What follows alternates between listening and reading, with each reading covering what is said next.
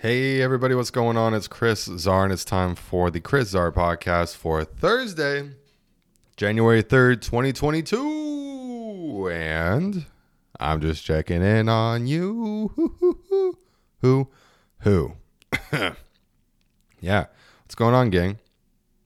There are a lot of important things going on right now. The first and foremost of which is that motherfucking blizzard that's happening on the East Coast, while me and my friends here in Southern California are enjoying that 60-degree sunshine. Hell yeah, brother. That's where our taxes go to. It goes directly to the sun. East Coast, figure it the fuck out. I'm just fucking around. It is pricey as fuck to be here, but it's also pricey as fuck to be in New York City. So would I rather be out there freezing my dick off or here? Hard decision, pal. Yeah, I know that that's not the most important thing that's going on. Something that's going on even more important than that is another attempt to cancel Joe Rogan. Hey, look at that. People trying to make some room for me at the top of the podcast hierarchy. I appreciate that. It's a little nonsensical, I think. And I'm not really sure why. Because whenever I see an attempt to cancel somebody, anybody, right? Like most recently, even more recent than Joe Rogan, is the attempt to cancel old Whoopi Goldberg. Because she said something silly like the Holocaust wasn't about race. It was about man's inhumanity to man. And I don't think that's true. I think there was a class of people that the Nazi regime was really about exterminating. Like I heard a bit from Sam Morril, one of the best in the game right now. I'm looking forward to seeing him this month, actually. I'm looking forward to seeing him in just a few weeks at the La Jolla Comedy Store. And Sam Morril is posting this bit because there was a person from the crowd that said, hey, Whoopi Goldberg. And he was like, oh, yeah. Insert the things that I just said. And then he had this wonderful punchline. It was something to the effect of, I've never heard somebody say, yeah, you know, Hitler wasn't that great of a guy, but at least he didn't discriminate. I was like, damn, Sam. Damn, you got a point there, pal. You got a point. So, hey, Whoopi Goldberg. People are going to take you down for being anti-Semitic, even though you're using a fake-ass Jewish last name. Yeah, I heard somebody at the Comedy Store bring that up this week. I went down there for an open mic, which was rad, and somebody informed me that Whoopi Goldberg, that's not her real name. And I was like, oh, fuck, has my whole life been a lie? Come on, Hollywood Square. Don't do that to me. And it turns out, yeah, Whoopi Goldberg is what she's known as professionally, but her real name is Karen Johnson. Yeah, motherfuckers, Whoopi is a Karen. No. Yeah, she doesn't spell it with a K, though. It's Caryn because, you know, some folks like to spell their name very uniquely, and all the more power to them.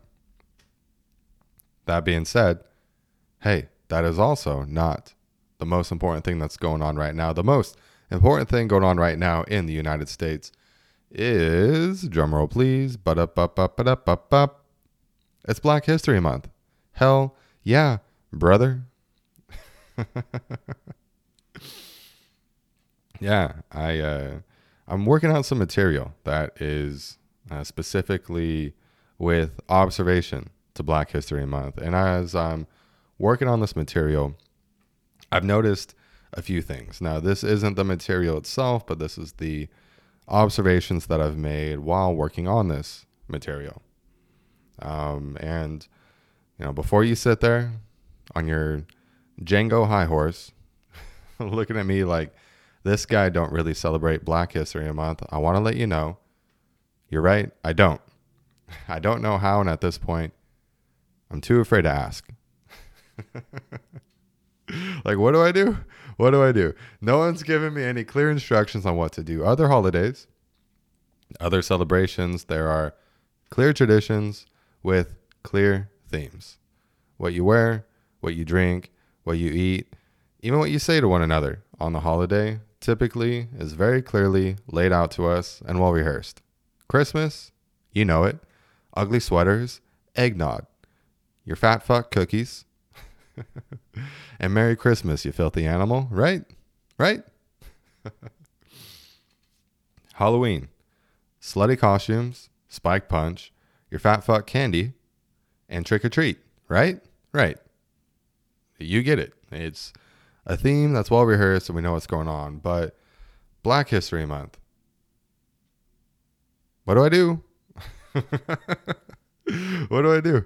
What do I do? No one's told me. No one's told me. And I'm not going to be the one to try to like figure it out. I'm not going to experiment.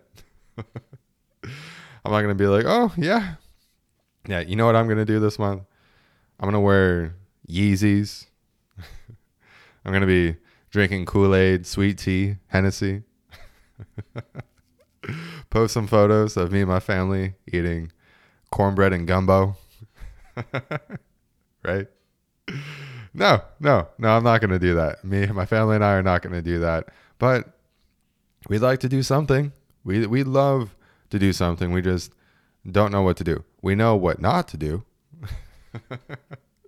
Like when it comes to the thing that we should be saying during Black History Month, we probably shouldn't be saying the things that were once said in the history of Black people, towards Black people, by people not like myself, because, you know, I'm that guy who might look white, but when I go to the ethnicity column of my applications, I'm going to check that 2 or more races box. Why? Because your boy took a 23andMe, okay? And you know what I saw? You know what my DNA told me? You're not English, bro. You're not that Anglo-Saxon pink-faced bad man. No, sir. I got no people in my lineage or history that ever owned slaves. So don't come at me. Do not come at me with that nonsense. I am not allowed to be grouped in with those folks. That being said, I want to celebrate. I just don't know how. I mean, first of all, it is kind of cool that there is a whole month that's dedicated to this. And is that enough for reparations? Maybe. like the whole month of Black History Month was set up like the week of Hanukkah, where like every day there's a story and we light a candle and we give a gift. Maybe just send a Venmo to your closest Black friends, and then of course screenshot it and post it on your Instagram so you can virtue signal and say, hey, I'm that guy. Then maybe the reparations will be paid out over time, perhaps. I don't know, perhaps, but I do think it's important that we remember this is Black History Month, not Slavery History Month. Like, of course, is that ever going to go away? I don't think so. People love grudges. And there's some moral question of, hey, has justice been served on this? Have there been any redeeming actions which call for complete forgiveness? And to say, hey, this is the evil that is going to be left behind. Like, we don't do that anymore. We're not going to do that anymore. and we're going to punish people who try and do. And that would be cool. That'd be really cool. Are we ever going to get there? Probably not. Probably not. And hey, fuck it, right? I think that all forms of slavery have some type of expiration date. And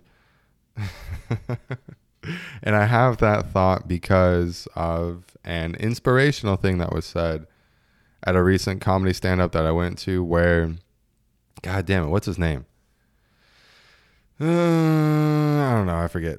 But this dude made a really good point because he's from Virginia.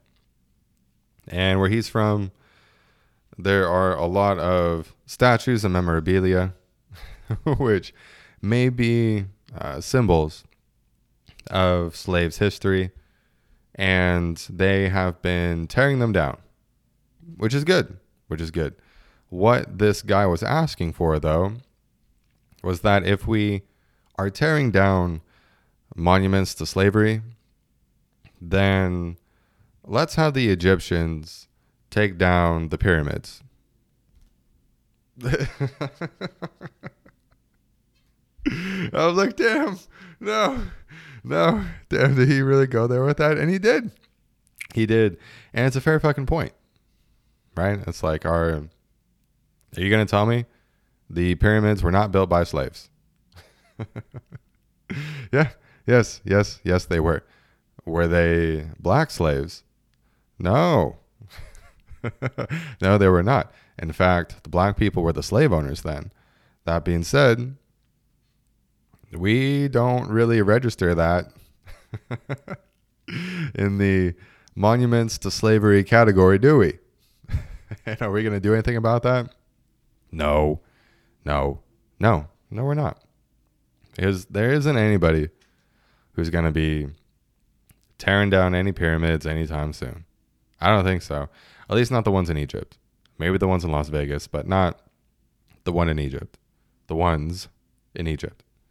And I, by the way, I don't actually think we should. I think that those monuments are awesome. You know that when we're on this podcast, fucking around. Fucking around. But I do think it's cool that the people from the provinces in which, like, I guess to use more simpler terms, people in the state of Virginia self-electing to remove statues which were celebrating slave owners and people who promoted slavery here in the United States. Those people want to take them down in their area. Yes, good for you. You're making decisions on what your locale gets to do. And I think in virtue, I think it's a solid thing to do. I'm not from there. I don't understand. But from the outside looking in, nice job, Virginia. That being said, is that Black history? No, slavery is not the entirety of Black history. Black history has slavery in the United States, but Black history is not slavery. Black people are much more powerful than that. They have done incredible feats in all type of areas of, especially in the culture of the United States. For me, as a person who loves music, I fuck really heavy with jazz. I think jazz is the fucking shit. And when it comes to jazz in the United States, Black people ran that shit. And I have a lot of thanks for that culture for doing that. Also, big shout out to Jimi Hendrix, man. Jimi Hendrix really changed the game for rock and roll. There was like other people who preceded him, like big fan of Chuck Berry. Chuck Berry also fucking rocks. But there was like that rockabilly rock that happened, and then there was this psychedelic jamming, which occurred. Jimi Hendrix did things that nobody had ever thought to do with a guitar, and that really changed the way that rock progressed too. And these are the type of things that I would love to see an eye of the United States focusing on while we celebrate Black History Month. So if we go day by day and we go, okay, so February 3rd, we're going to talk about, we're going to celebrate Black people in music. Actually, you probably would need like a whole week for that. Because it's a whole genre. I mean, a whole genre. There are genres which spheres have been dominated by Black folks in America. The one that stands out at the top of the heap, of course, is hip-hop and rap. Hip-hop, rap, dominated by Black folks, started by Black folks, and fucking rock because of Black folks. Thank you. And if we did, while I was in high school, like a dedicated week to finding out, like, oh, who's Chuck Berry? You know, who's Louis Armstrong? Who's Jimi Hendrix? I would have so much fun. And that would be way better than watching Remember the Titans for the 25th time in 3 years, right? It's like you watch that movie and you get the fucking point. Not a bad movie to watch. And I wonder if there's some like really edgy education systems out there which are like, you know what we're going to do today? We're going to watch Django Unchained. Yeah. I think that'd be pretty badass. Right? Because Jamie Foxx really crushes it in that movie. And if there was a movie that I would point to, which, and I have no authority on this, by the way. Right. I'm not, but just as like, I would say a second, because somebody else has probably thought of this idea. But is there any other movie made, I guess, with not the central theme of slavery at the helm? So like 12 Years a Slave, that's probably in that lane. But more so like a narrative on a particular individual with individual struggles that are amplified and are the cause of slavery, then Django Unchained really seems to take the cake in that category. It's really powerful. It takes a really harsh and unfiltered look at giving a person the feeling that an individual might have working with those conflicts and issues. Like, damn, dude. Like when you read stuff like people were separated from their wives, from their children, it doesn't strike you as hard as when you see it in a film like that. To witness the strife and the struggle and the layers of complexity which were around during that era, and the mountains that individuals would have to overcome in order to resolve those conflicts and essentially make themselves a free man. And, you know, I guess what I'm trying to say is Django Unchained is Black History Month's MVP. MVP? Yeah? No? Shut up. Shut your fucking mouth. And that's what Black History Month is about, right? People with fair skin shutting the fuck up. Yeah, son. Yeah. I would love some clear traditions that everybody can partake in, that we can, in a friendly manner, coexist in and celebrate together when it comes to this. And I would, just like any other person of fair skin, would like to be told, how do I dress for this occasion? Because anytime we have an idea about that, it's clearly not the right one. And that's okay. Yeah. Fair skinned folks, There's a lot of things we've done well. Okay. The electricity thing, pretty fucking cool. The computer chip thing, pretty fucking cool. The light bulb thing, pretty fucking cool. Automobiles, pretty fucking cool. When it comes to clothes, when it comes to cool fashion, I'm not sure. But also, fashion's not really my main lane, so I'm not even really going to try to step into that arena. That being said, let's come up with some sort of mantra, some sort of saying, a way of being like, hey, we're here, we're in this season, happy da-da-da, Merry Christmas. Right? Give me something to work with. That's all I'm asking for. And before I dig myself into a hole any further than this, I will spend this last stretch of time coming over what the experience is like from this side of the aisle. This side of the aisle being a person who is raised in an area without historical animosity. So I would say like passed on through genes and through customs towards black folks. And in an area like that, there was this added somewhat like rural aspect to it.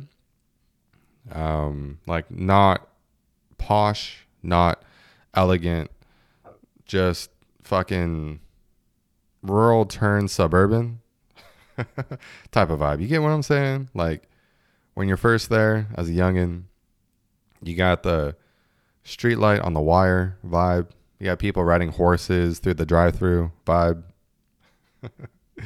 Then you grow and the place booms over the next 10 years. And now you don't have any lights on the wire anymore. Track homes are everywhere. You got a Starbucks on most corners. That type of thing. No gang violence.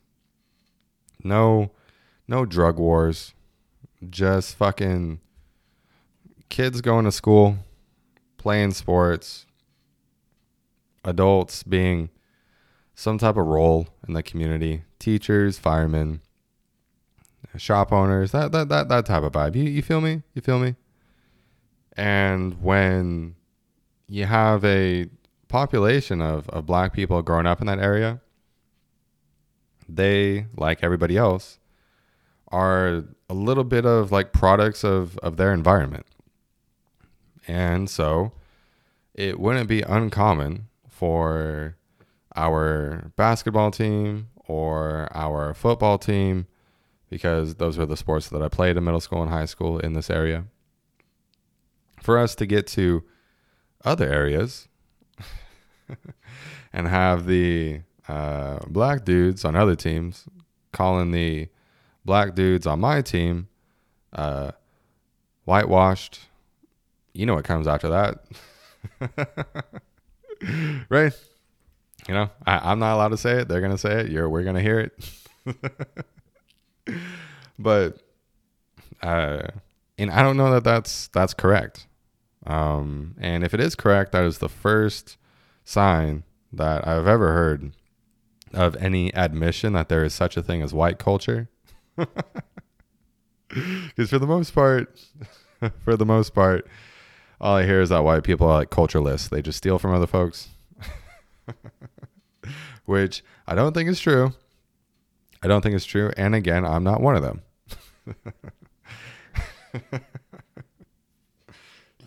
That being said, it really bummed me out because we had really a fantastic collection of kids who were black that went to my middle school and that went to my high school, and they were rad as fuck. They were super fucking rad. And they were leaders and trends at our school in the way that we dress, in the music that we listen to. And and, you know, in the fucking jargon that we say. And I want to give like a really heartfelt shout out to those people. I don't use actual names on this podcast, but I'm just going to shout out a few people today with their actual names. And if you want to cancel them, fucking cancel them. Or cancel me for it. I don't care. But Solomon, first, your family were awesome neighbors. Even though my father was from a different city, my father really loved you guys. And anytime we were able to take you to a passing tournament and hang out, it was fucking awesome. It was really cool that one of our dogs had puppies, and one of those puppies ended up in your home, and it lit us up to see that dog happy as fuck hanging out with your family. So Solomon, Ben, and the Aisha family, you all rock. You're awesome. I love you.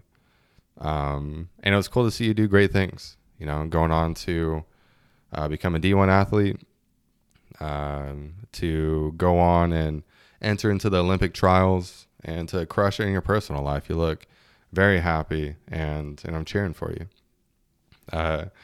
Dalen, big Dalen Hall Baloo, man, you were a funny fucking kid, dude. I didn't realize it at the time, but there's more than one memory where I found myself cracking up because just because of your presence and your personality.